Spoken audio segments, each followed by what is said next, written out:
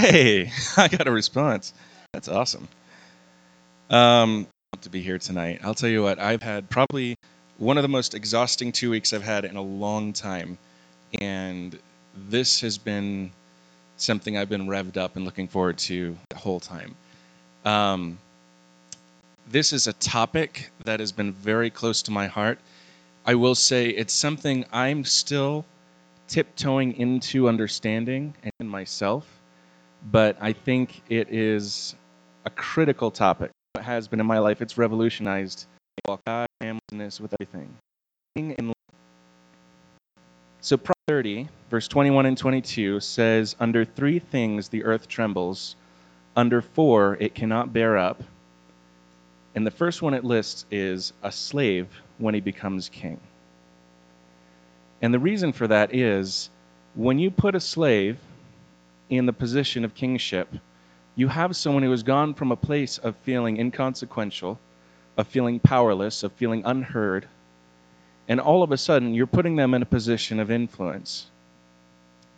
And if you think about this, that idea of feeling powerless, of feeling inconsequential, all of a sudden when you drop power into the hands of somebody with that mindset, what are they going to do? They're going to try to do things that make them feel consequential. They're going to try to do things that make them feel powerful. Even if they already have the power, internally, they're still a slave, and they don't understand how to apply that or even believe that they truly have it. How we think about ourselves and how we think about God are the primary drivers of our actions and whether or not we'll ever achieve the fullness of our God-given design. And I believe that we each have a purpose, that we were designed to be a unique delivery system of the power and the nature of God in the earth. We are little Christs. We're made in His image. And it doesn't matter what your job title is, whether you're married or unmarried, whether you have many or few friends, much or little money or power. The only way we'll find ultimate fulfillment is by living in the flow of what we were designed to do. The Bible says David served God's purpose in his own generation, and then he fell asleep. Think about the magnitude of that. Can you imagine what it would be like for God to say about you, "You've fulfilled everything I created you to do"? I don't know that we can all say that. I don't know that everybody who's ever lived accomplished everything that God created them to do. But we know it's possible. We know it's there. And sometimes this can be a difficult topic. It can be a little bit overwhelming because there's a lot of lofty words. We're talking about life purpose and destiny and fulfilling this whole calling that you've got in your life. And I think when we talk about some of this, it can feel overwhelming. And you think about, oh, I'm supposed to achieve my life calling and what God made me to do. And there's so much that you just drop it and throw your hands up and don't do anything. I know I felt that way many times. It's kind of like opening a furniture box from IKEA. You have so much in front of you and no idea what to do with it that you just give up and go get a beer. At least that's what I do. But I want to take the next few weeks and I want to try to break this topic down into bite-sized chunks that we can digest and hopefully actually apply into things that will change how we think and then how we act and then how we actually have influence in our world and the world around us. How we think will manifest in what takes place in the world around us. What you believe will manifest in how you act, and it will manifest because of that in what is acted out towards you as well.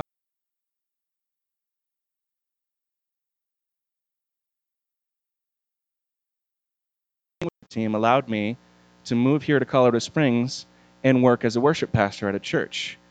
Working as a worship pastor at the youth group at a church allowed me to become a youth pastor at another church, which allowed me to do worship at New Life Church, to meet my wife, which allowed me, in each of these jobs. So as a youth pastor, that's where I learned how to make websites. That's where I learned marketing. I did graphic design. Now what am I doing? I'm in real estate. I'm doing marketing. I made my own website. I do graphic design. All of the skills that God is using in my life now came because I was able to latch on to a word that was spoken that I had no reason to believe. The prophetic is calling to the surface the divine design. That's the spirit of prophecy. Prophecy is calling to the surface the divine design, what we were created to do. And sometimes the prophetic word is the only thing that launches people forward deeper into their destiny. When a word is spoken of your life, however, it invites conflict. Every time there's a prophetic word that's dropped, that's called to launch you forward, the next thing you're going to experience is conflict. When Moses is called to bring Israel to the promised land, I don't think he has a clue the amount of conflict and struggle that it will take before they actually get there. Joseph gets a dream. He gets a prophetic word. He gets this revelation of who he's supposed to be. And there's a little bit of conflict between the dream and the reality. See, what happens is God gives a word, and then the devil makes us question it. If you look at Adam in the garden, the sin, the original temptation was actually to mistrust what God had said. Did God really say? When you look at Jesus and he's in the wilderness and the devil tempts him, the temptation isn't to make a stone into bread. The temptation is, if you're really God's son, it's to question his identity. And the thing that God had said to him right before that was heaven's open, and he shouts down from heaven, and everybody hears him say, "This is my son whom I love." Then the devil says, if you're really God's son, to make him question it. We can't afford to think about ourselves anything other than what God thinks about us. I can't afford to think about me things that God doesn't think about me.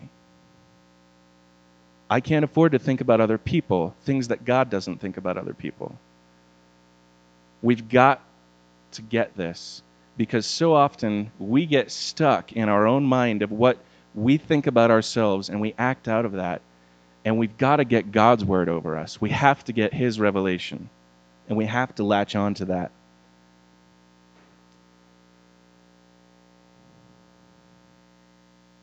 Romans 12:2 says, "Do not conform to the pattern of this world, but be transformed by the renewing of your mind.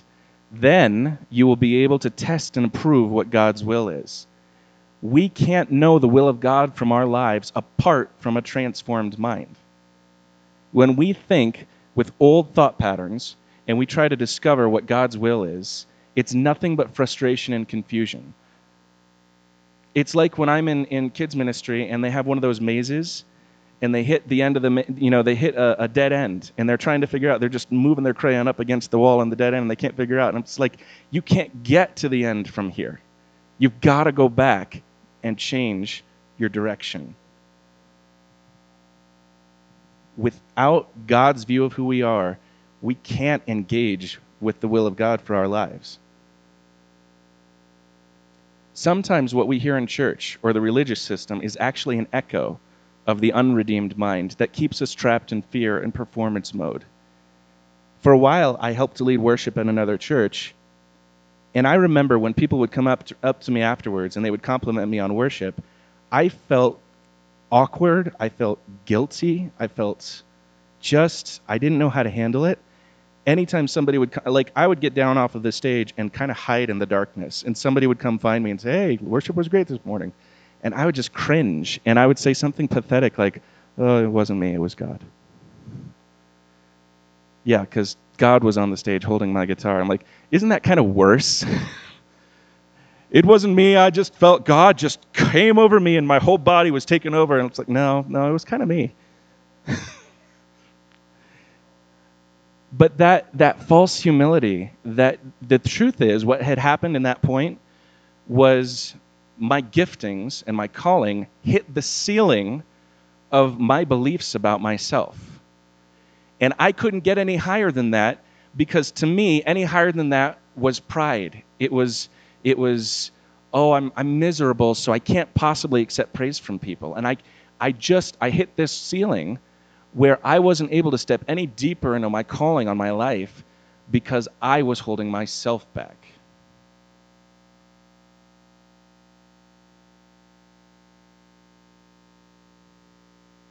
And the truth is, I had no hope of manifesting anything greater than that in my life until I had my mind renewed to the reality of who I was. I was living like a servant who was experiencing maybe not kingship, but definitely more than my identity could handle. See, I love the story of Joseph because you've got this guy, he has the dream, he tells his brothers and his parents, and things just blow up on him. But from that point on, it's really interesting when you look at what happens. I know a lot of people tell the story of, well, he was prideful and that's why he was sharing the stuff. And, I think if that was true, I feel like he would have struggled a little bit more with being sold into slavery. If he was just full of this, oh, I'm so awesome and I'm so great, and he just needed to be taken down a peg, I feel like when he was sold into slavery, he would have had a much harder time rising to the cream of the top. See, I think the dream gave him a real picture of who he actually was. I don't think he shared it with pride. I think he shared it with, hey, this is what God told me. Guess what? I don't care what you think of me. I'm just sharing what God told me. I'm not trying to make you feel lesser. You should celebrate with me. This is what God said. There's no shame in God giving you a big dream. There is no shame in God giving you a phenomenal gifting and influence, but it's not about what everybody else thinks. It's not about the praise of man, and it's also not about the condemnation of man.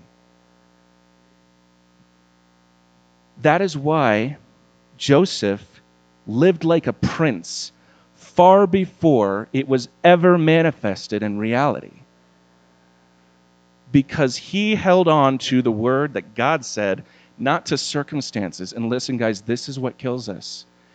The opinion of man and the circumstances of life kill our destiny when we're willing to believe those more than we believe the word that God has put over us. Those things will manifest right in front of your face every day. But we've got to seek the word of God for our lives. And we've got to hold on to it with a death grip and say, I will believe what God says of me more than what I think of me, more than what you think of me, more than what my circumstances say about me. We've got to get our minds right to do that, though. We've got to be transformed.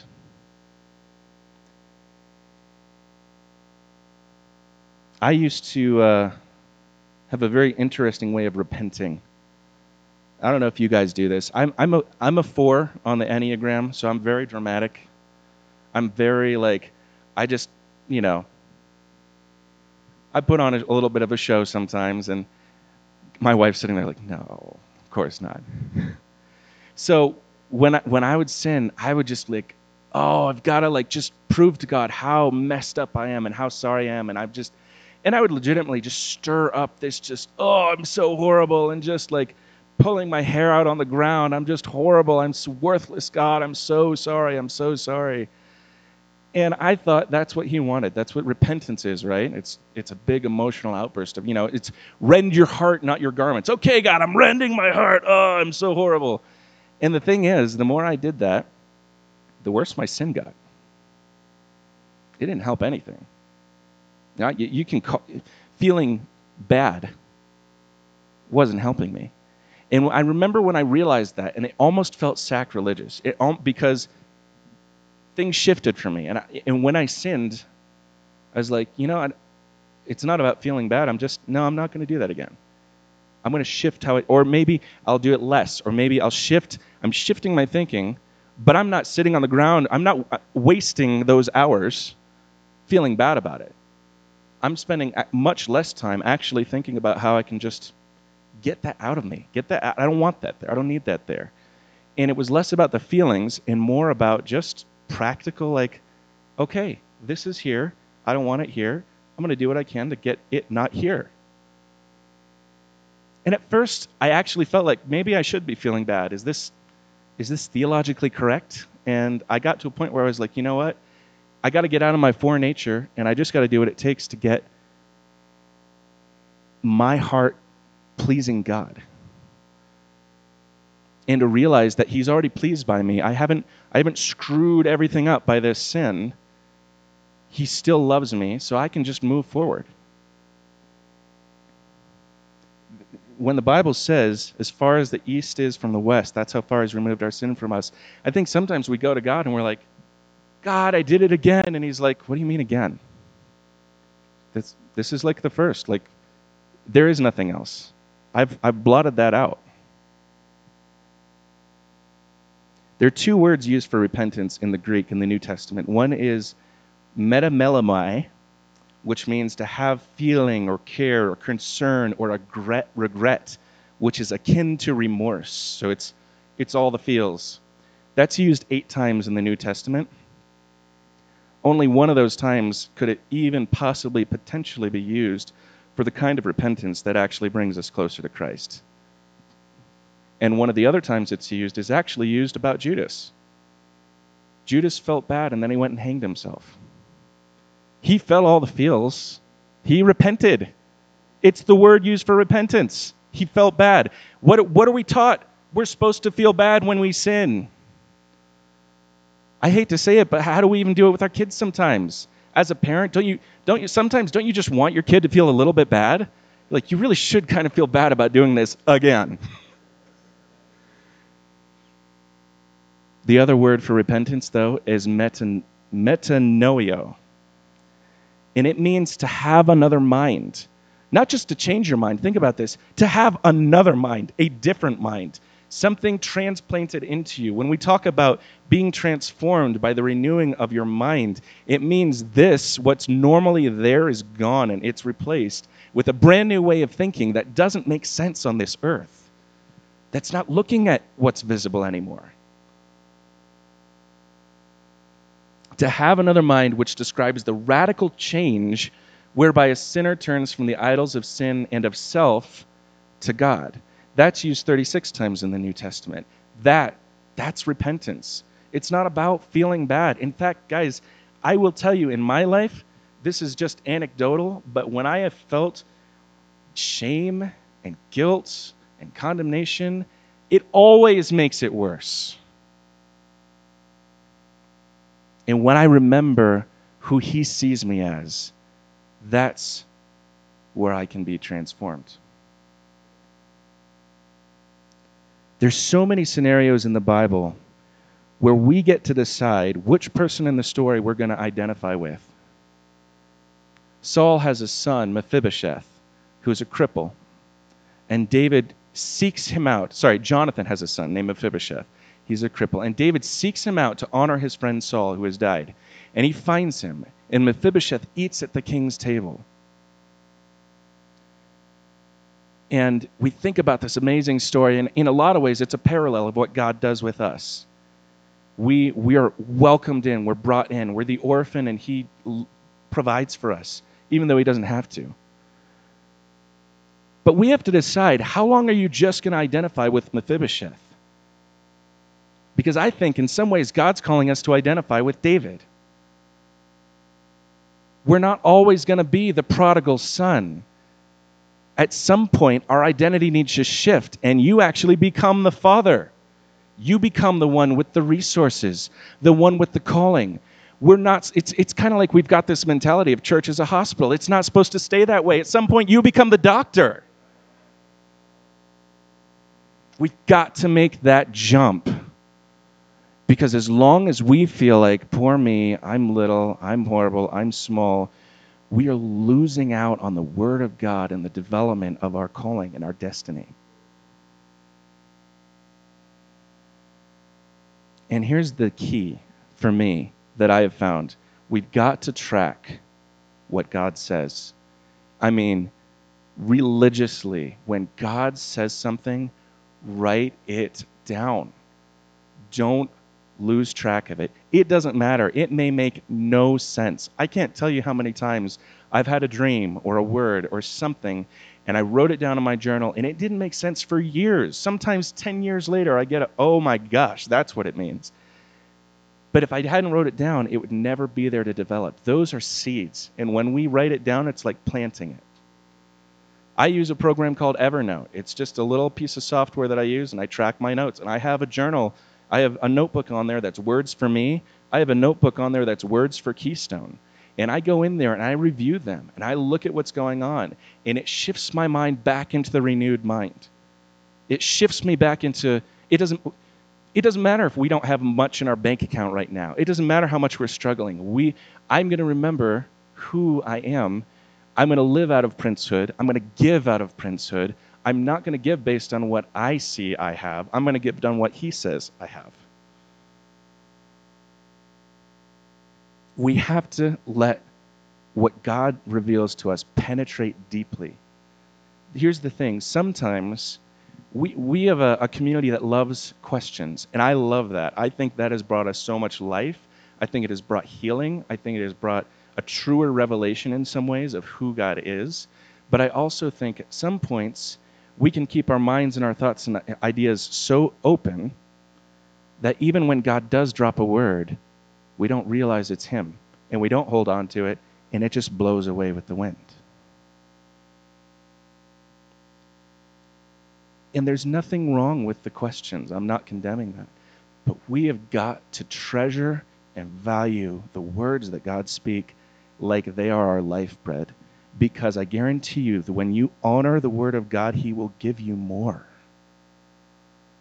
I love how when the angel speaks to Mary, it says Mary treasured it in her heart. Now, Mary didn't have Evernote. But we can write it down. We can track it. And I guarantee you, you will see miracles. You will see prophetic things that you didn't even realize were prophetic, that you prayed about or that you felt like God said, and you'll see them come. We have an awesome word for this year, and I'm excited to see how it develops for the church, the House of Acts. I don't even know what that means, honestly. Like, I don't know how that plays out, you know? But we got 2 words about it. We're supposed to work sin out of our homes and our families and our hearts, and we're supposed to be House of Acts. We're supposed to be a place where miracles happen and people are healed. And I'll tell you, I don't know what that looks like, but I want that. I don't want to have to control that and figure all that out, but I want that. I feel like it's a confirming word with something that Catherine and I and several other people, I know most of you guys have had things where you're just feeling this, God's doing stuff and we want to see more, and we actually want to create a container to allow that to happen better. We have to have God intervening in our lives and in the world. We need a kingdom that goes beyond what we can see, that goes beyond just words and ideas. We need heaven's answers to our struggles and ourselves. And the world deserves a proper introduction to the same Christ that healed lame man, that opened blind eyes, that demonstrated God's love with power. So I think it's time to take some risks. It's time to believe some dangerous things about ourselves. And the things of the Spirit are wild and outrageous and sometimes really scary, but we need them. We need God's word over our lives. 1 Corinthians 2:11 through 16 says, For who knows a person's thoughts except the spirit of that person which is in him? So also, no one comprehends the thoughts of God except the Spirit of God. Now we have received not the spirit of the world, but the Spirit who is from God, that we might understand the things freely given to us by God. And we impart this in words, not taught by human wisdom, but taught by the Spirit, interpreting spiritual truths to those who are spiritual. The natural person, that's the old mind, does not accept the things of the Spirit of God, for they are folly to him, and he is not able to understand them. They are not spiritually discerned. The spiritual person judges all things, but is himself to be judged by no one. I love that too. Think about how freeing that is. It's not about the judgment of man. It's not about what anybody else thinks about you. We don't do things for the applause of the person next to us. And then it says, for who has understood the mind of the Lord so as to instruct him? So many people quote that verse as if to say, like, God is so unknowable. For who has understood the mind of the Lord so as to instruct him? But the next verse says, but we have the mind of Christ. That's the new mind. That's the redeemed mind. The mind of Christ. I just want to encourage us. The first step, the first concept, the first key to reigning in life is getting your mind right. You cannot afford to think your own thoughts about yourself. You cannot afford to think what your mom said about you. You cannot afford to think what your dad said about you, what your teacher said about you, what that other pastor or spiritual leader said about you. You cannot afford to think anything about yourself that God doesn't think about you. And here's the thing, sometimes that scares us because our concept of God says, well, he must be mad at me. He must think these things. We've got to seek it out. We've got to dig into it. You've got to pray into the Spirit, get in the Word, really discover and seek out what is he saying about you. Here's the thing. He is real, which means he has a voice and he speaks. He didn't just stop. He didn't just go away. So we have got to find his voice to us, about us. In the Psalms, David says, how many are your thoughts regarding me? If I were to count them, they would number more than the grains of sand. God is thinking about you all the time. He's fixated on you. He can't stop thinking about you. Think about what that means. And I guarantee you, he's not ticked off. He is just waiting for you to embrace the open arms that he already has for you. So I just want to pray over us, and we have a little extra time. What I'd love to do, actually, is get the cool cats over here and the hot dogs over here to just kind of gather up together, and let's talk about this for about 10 minutes, and then I want you guys to pray over each other. Cool? All right. God, we just bless you. We thank you that you've given us a new perspective. We just ask that your reality would become stronger in us than the reality we can see and feel. That we would actually encounter, God, your passion for us, your destiny for us. God, I ask that we would be like David, that we would fulfill everything you called us to do in our generation. And Jesus, we just thank you that your love for us, your desire for us, your thoughts about us are so much more and so much better than our own.